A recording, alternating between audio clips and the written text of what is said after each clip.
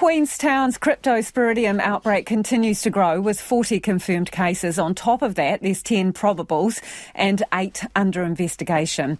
The parasitic infection can cause severe diarrhoea and stomach cramps, and a boil water notice remains in place for all properties and businesses on the town's water supply. But the source of the outbreak is yet to be identified. Te Whatu Ora Southern Medical Officer of Health, Dr. Susan Jack, joins us now. Kia ora, Susan. Kia ora, Lisa. What can you tell us about the common threads with these cases?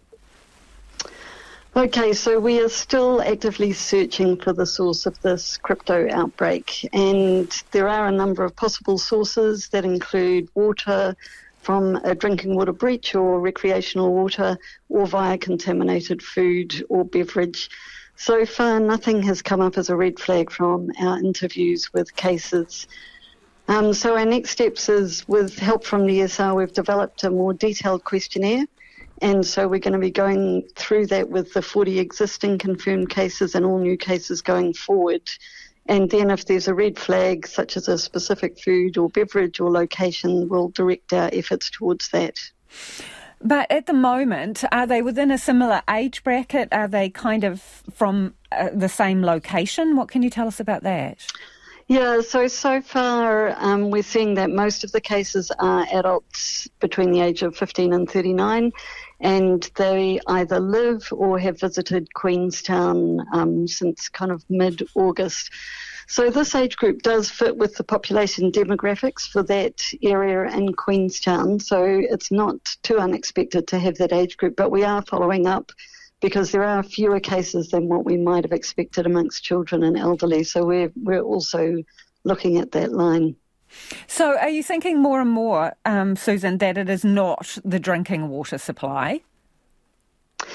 It still could be the drinking water supply. We're not ruling that out, but it's looking like it's what we call a point source outbreak. So something happened, there was a contamination event, and that could have been in the water, but it also could have been through food or beverage or something else. So we're looking at all avenues.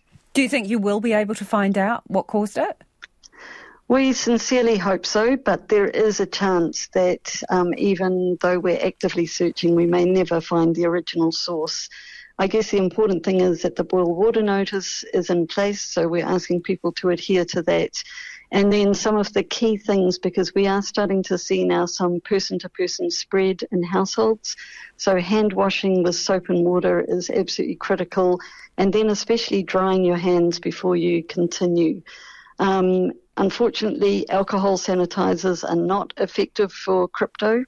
And then our other big message is not to go swimming until you've had no symptoms for at least 2 weeks. If you are thinking that potentially it could be a single event or a point in time, are you still seeing new infections, or are you seeing the tail end of an outbreak? It may be the tail end, but we are still also asking if people have got symptoms to go and get tested, because the more cases, then the better we can put the whole puzzle together. The other thing I just wanted to ask you about was the pool. There was a hot pool at Alpine Aqualand that was closed. I think it remains closed. Why a single pool there closed? Yeah, so I believe it's actually now reopened because they've looked at what they're doing for filtration and so forth and feel that it's adequate. Swimming pools have been implicated in other crypto outbreaks in New Zealand and around the world, so it is one of those places that there is focus on. And I understand Aqualand is, again, urging people not to go swimming until at least 2 weeks after, but they're also, I think they've stopped their swim lessons for young children under the age of 8 and are advising pregnant women, those who are immunocompromised, not to use the pool, just while we're figuring out what's going on. Doctor, have you done any specific testing at food production sites or any manufacturing that uses water?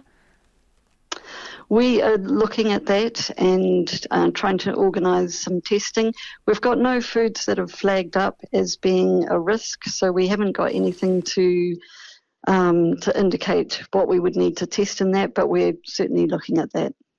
How long do you reckon the boil water notice is going to be in place? Well, that is up to Tamata Arawai and Queenstown Lakes District Council to answer. I know that they're working exceedingly hard in resolving this issue. Do you give advice on that, though, directly to them? An opinion? We're certainly having meetings with them every day. Appreciate your time. Thank you for joining us. That is Dr. Susan Jack, who's Te Whatu Ora's Southern Medical Officer of Health there.